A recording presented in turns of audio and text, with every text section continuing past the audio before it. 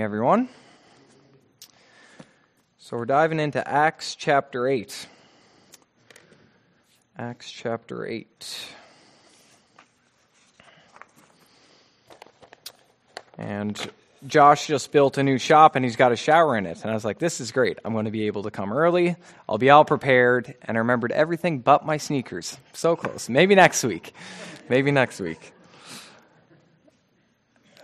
So, Acts chapter 8, and we're going to read to verse 25 with the goal of finishing to verse 25, and I know that probably won't happen. That's all right. Now Saul was consenting to his death, his being Stephen. At that time, a great persecution arose against the church, which was at Jerusalem. And they were all scattered throughout the regions of Judea and Samaria, except the apostles. And devout men carried Stephen to his burial, and made great lamentation over him. As for Saul, he made havoc of the church, entering every house and dragging off men and women, committing them to prison. Therefore those who were scattered went everywhere, preaching the word. Then Philip went down to the city of Samaria and preached Christ to them. And the multitudes with one accord heeded the things spoken by Philip, hearing and seeing the miracles which he did. For unclean spirits, crying with a loud voice, came out of many who were possessed, and many who were paralyzed and lame were healed. And there was great joy in that city. But there was a certain man called Simon, who previously practiced sorcery in the city and astonished the people of Samaria, claiming that he was someone great, to whom they all gave heed, from the least to the greatest, saying, "This man is the great power of God." And they heeded him because he had astonished them with his sorceries for a long time. But when they believed Philip as he preached the things concerning the kingdom of God and the name of Jesus Christ, both men and women were baptized. Then Simon himself also believed, and when he was baptized, he continued with Philip, and was amazed, seeing the miracles and the signs which were done. Now when the apostles who were at Jerusalem heard that Samaria had received the word of God, they sent Peter and John to them, who, when they had come down, prayed for them that they might receive the Holy Spirit. For as yet he had fallen upon none of them. They had only been baptized in the name of the Lord Jesus. Then they laid hands on them, and they received the Holy Spirit. And when Simon saw that through the laying on of the apostles' hands the Holy Spirit was given, he offered them money, saying, "Give me this power also, that anyone on whom I lay hands may receive the Holy Spirit." But Peter said to him, "Your money perish with you, because you thought that the gift of God could be purchased with money. You have neither part nor portion in this matter, for your heart is not right in the sight of God. Repent therefore of this your wickedness, and pray God if perhaps the thought of your heart may be forgiven you. For I see that you are poisoned by bitterness and bound by iniquity." Then Simon answered and said, "Pray to the Lord for me, that none of the things which you have spoken may come upon me." So when they had testified and preached the word of the Lord, they returned to Jerusalem, preaching the gospel in many villages of the Samaritans.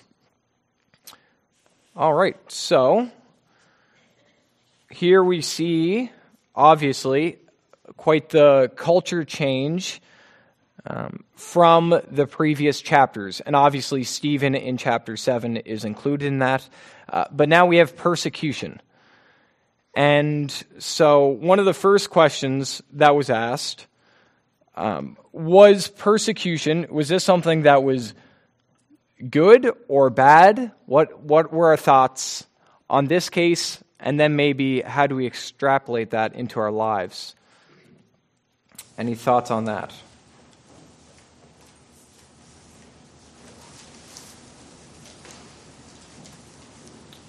I think that one of the things that you see from the result of persecution here is that at this time, all the believers had stayed in Jerusalem. Mm-hmm. So they were thriving in Jerusalem, but the command of the Lord Jesus had been to go into all the world and preach the gospel, and this persecution forced them to do right. that. And so we today are recipients of them going out. Mm-hmm. Absolutely. So I think it would be hard to say that it was a bad thing.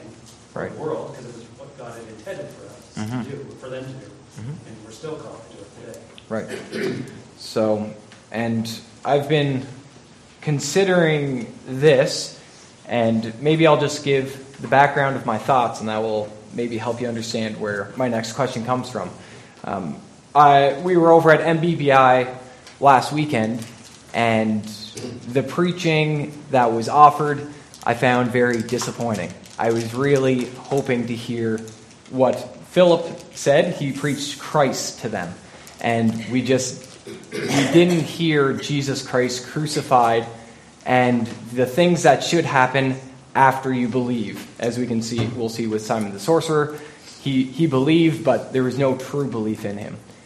So we just didn't see that, and I just was discouraged by that. And right before I had gone to this conference, I was listening to Richard Wurmbrand, who was tortured for Christ. I don't know if you've read or listened to him at all. And he was just talking about how he was presenting the gospel to children.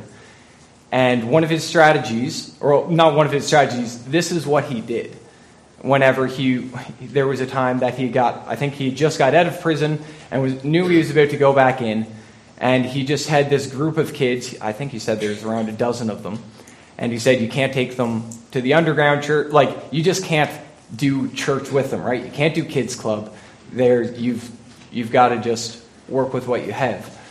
So what he did is he took the kids to the zoo and stood them before the lions.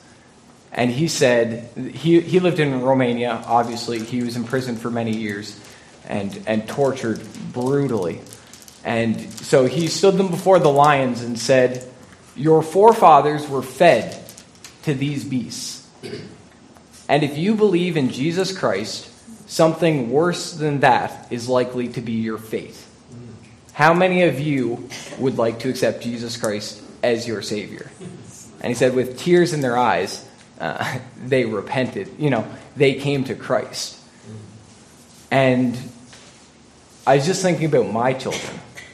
And I was just thinking, I want them to hear that. I want them to hear, it will cost you everything to follow Jesus Christ. That's the expectation. It's not stand up and say a prayer.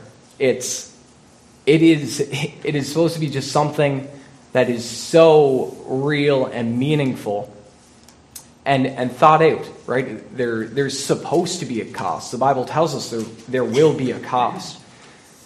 And that led me to wondering, this is the rabbit trail, that led me to wondering, should we be praying for persecution?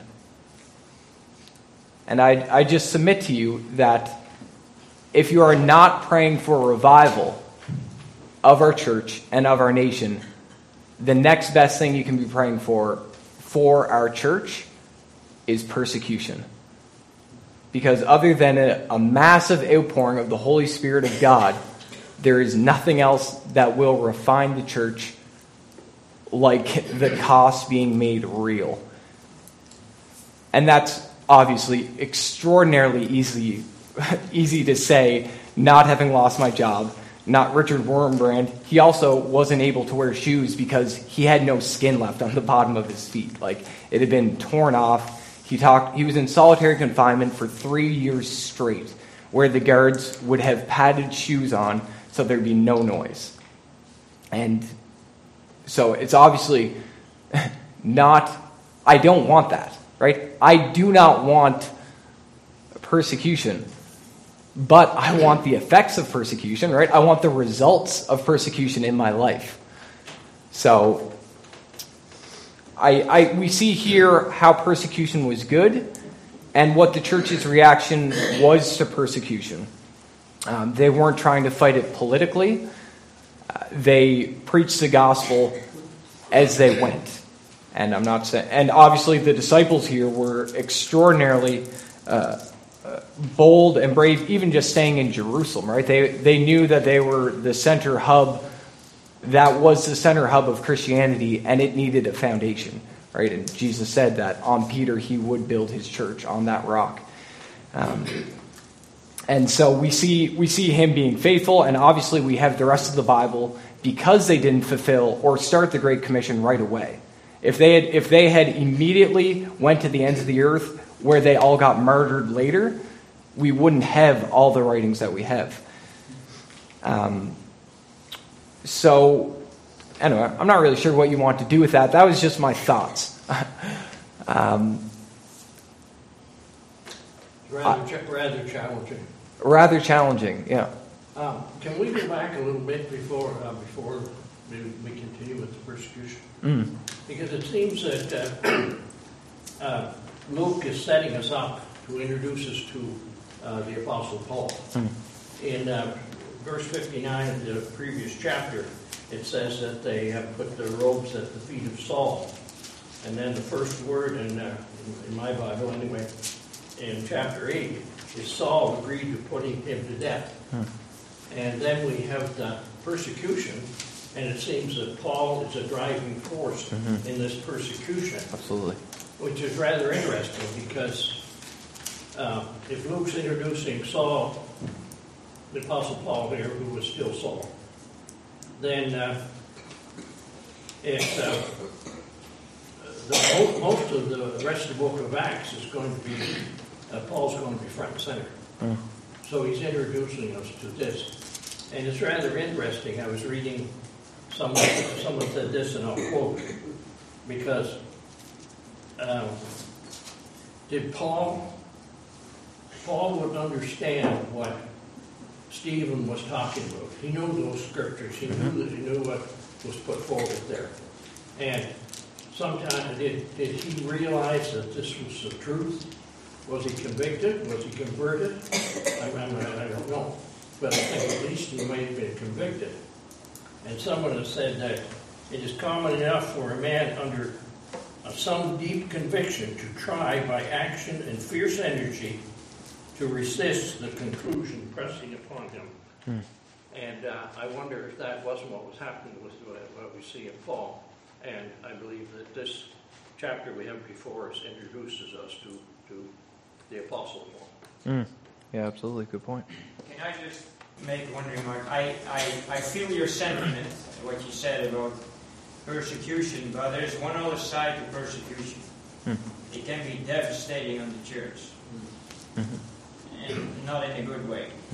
So there's two sides to it. For example, when you think about the country of Iraq, where much has happened, many Christians have been chased out of the land, and there is far less presence of Christians there than before. Now it does say in 1 Timothy 2, where it says that we are to pray for all men, for kings, and all who are in authority. And then it says this, that we may lead a quiet and peaceable life in all godliness and reverence. So even though Paul knew what persecution was, that was still his desire. So it's not wrong to desire a quiet and peaceable life. I mean, really, if we know this, that persecution will often, make us realize what are we really living for. If we know this, should that not motivate us now then? It should, really. It should. Yeah, absolutely it should. And 100% I agree that revival is definitely should be top of our priority list when we're praying. And yeah. Any more thoughts on that? Just the one thing that Scripture also tells us all who will live godly will suffer persecution. So attaching to what you're talking about revival, if there's true revival, you don't really have to pray for persecution. You're going to face it. Yeah. If we're really out there in the world claiming Christ as a Savior, the only way, you're going to feel it. It's going to come. Yeah, absolutely. All right, so maybe we'll move on to, just a second little thought. In verse 2, we see the devout men carrying Stephen to his burial, and they made a great lamentation over him. And I thought that was interesting, just that obviously these are very godly men, and they mourned. right? It wasn't, sometimes people might feel the pressure just to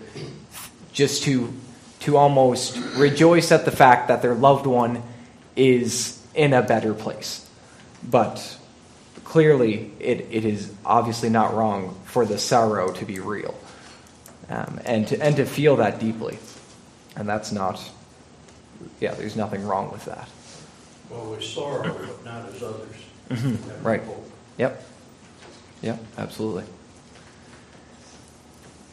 Any more comments in the first 3 verses before we move on?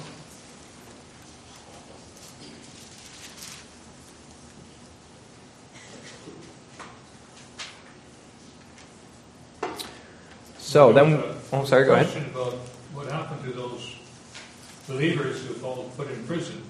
And Paul talks about that in various places. For example, in Galatians, it says he persecuted them beyond measure. So it wasn't this simple putting in prison, but he probably tortured them, I think, and maybe some were even killed, like Stephen was. And then it says right here in the chapter that he was making havoc of the church. In other words, he wanted to really destroy it, in a sense, get rid of them all, get them all out of Jerusalem. He didn't want that around. And then in Philippians, also in 3:6, it says that he persecuted the church. So it was something that was not something simple. It was very dramatic, very violent. This wasn't just fun play. It was very serious, very dramatic. You wonder what changed Saul, because it says in chapter 7 that he just was there. He was a witness of this stone. But then it moves on in just 4 verses. We don't know the time period, but he's actually the one doing it. Yeah. He's actually seeking people out to persecute. So we don't know exactly what happened between those 2 verses, but something changed in a bad way for him. Yeah, it was a breaking point, and not only for him, but for the other religious leaders at the time, where they had enough. Right? They had enough. Yeah. Maybe Stephen's martyrdom was just like, okay, we're going full force here. Yeah, it was a spark. Right before that, there hadn't been that. There had been some a little bit of prison time, but there's not this kind of response. I think they were encouraged because Pilate and the Romans killed Jesus on behalf of the Jewish people. But they seemed to have hands off when it came to Stephen's. And so the religious leader killed Stephen. That's a victory for them. So they keep pressing on. And it says there that they went from house to house, dragging out both men and women. That's like the Gestapo that we've seen movies of in the Second World War. Yeah. And you see what we're talking about, Rambo.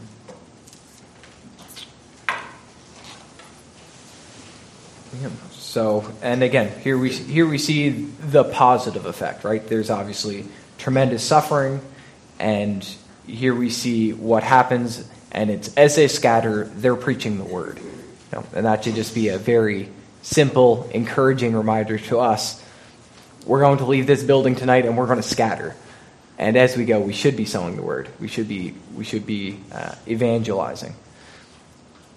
Well, Philip was preaching, but I suspect that the regular people weren't. I think I've heard the word interpreted that they gossiped the gospel. Now, they were taking the gospel by lip and by life. Right. Yeah.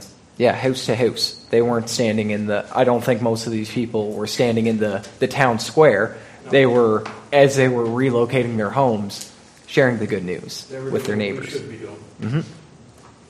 Yeah. Absolutely. There's actually different words being used for the word preached. In the Greek, there's at least 3 different words. I actually marked it down in verse 4 and 5. There's 2 different words. and that the word used in verse 4 is the same in verse 12, which is evangelize. And then in verse 25, it's the word to talk, or utter words. They preach the word of the Lord. And then it says at the end of verse 25, preaching the gospel, which again is evangelize. But in verse 5, it says to Philip, he preached Christ to them. That's public proclamation. It's a different word. If you have a Darby translation, every time the word evangelize comes up, he translates that with announce. And so that is something that every Christian can do. But public proclamation is not something every Christian is called to do. That's left to specifically evangelists that publicly preach, proclaim the gospel. And both of those things should be happening. Yeah, absolutely. So again, we see Philip going down to the city of Samaria and preaching to them. And any thoughts on why this was, a big step for Christianity and as a whole, the church as a whole? Well, the Samaritans were despised by the Jews because they were half-castes. They'd intermarried with the Assyrians in previous years. And whenever the Jews went that way, they bypassed them. They wouldn't even go through there. The Lord Jesus was an exception to that, of course. But he didn't bypass. He went through and met the lady at the well. But they were despised, and they were looked down at as, just half-castes, half Jew, half Gentile, and they weren't accepted in Jerusalem at all. They were despised. So it means that the gospel is not just for the upright Jews, but it's even for the despised Samaritans. It's even for people like us who are Gentiles. Thank God for that. Yeah, amen. I think this is the first step in going out. They've been confined to the Jews. Now they're going to the half-Jews. And we're going to see going to the Gentiles. It's a progression. They have to reconcile this division that exists between Jews and Samaritans and recognize that the gospel overcomes all those barriers. So it's working out the Great Commission. Yes. If you want to read about the origin of the Samaritans, you should read the last part of 2 Kings 17. That's where it's mentioned where the Samaritans come from.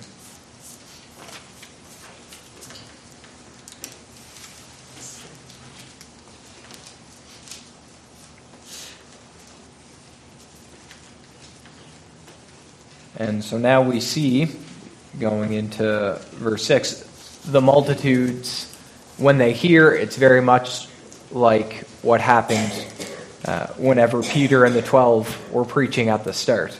They're coming, they with one accord heed the things spoken by Philip, hearing and seeing the miracles which he did.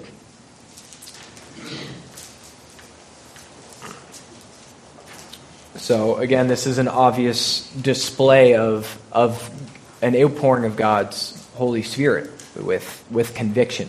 It's not just, it is a true from darkness to light scenario where a whole cities were coming to Christ. I think there's a practical lesson we see Philip going to the Samaritans as well, because it asks, one of the questions was, do we have any Samaritans in our day? I was thinking about some of the situations that my wife and I saw in Zambia. For example, one time my wife found this fellow who had fallen off his bicycle in the ditch because he was drunk. Now sometimes we say, well, he does that, we'll leave him there. But she didn't. She picked him up, put him in the back of the truck, took him to his village, and then preached to him. And I heard another story of another man who saw a drunk in the ditch and he thought he deserved that, but then the Spirit caused him to turn his car around. He went back, picked him up, took him to his home, put him on a bed and let him sleep it out, and the next morning he shared the gospel. Because he used to be like that himself. That's something that's not easy. It's getting out of our comfort zones. And I was thinking about people like, how do we deal with people who are gay or lesbian or whatever? How do we reach them? And we're afraid even to talk to them. But they're the Samaritans. And people who are, drunkards and people who are known thieves and so on. How do we just reject them right away, or do we want to help them? So that's a challenging question. The Good Samaritan. Parable of the Good Samaritan. Yeah. That's right. So again, here we see Philip performing miracles, and unclean spirits were coming out. People where the paralyzed were restored, the lame were healed, and there was great joy in the city. And I was just thinking, we're pretty well out of time. Just something to consider whenever we're for next time. They could see that the Holy Spirit had come upon the people, and it seems like most time in the Bible, or if you look at different denominations, people would associate that with speaking in tongues. And again, not always. That's just something, especially in some denominations, it would be associated with. And yet, that's the one thing Philip doesn't do. Right? He is performing miracles. He is healing people, but he's not speaking in tongues. And why? He already speaks the language. Right? There is no need for God to have him speak another language whenever it's a common language. But the Holy Spirit didn't come upon them until the apostles came up from Jerusalem. Mm-hmm. Yeah, and that's for next week. We can't get into that one until next week, Loudon. What I'm saying is they had signs and miracles that Jesus performed, but the Holy Spirit they didn't have the Holy Spirit up until that time. No, absolutely. So, on that cliffhanger, so we have time to pray, because I like praying. I'll just turn it over to Dave.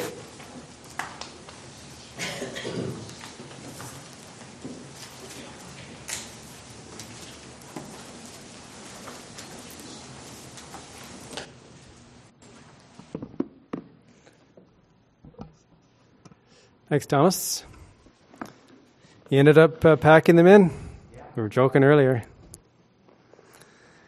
All right, so I forgot the letters at home, so we don't have any letters to read.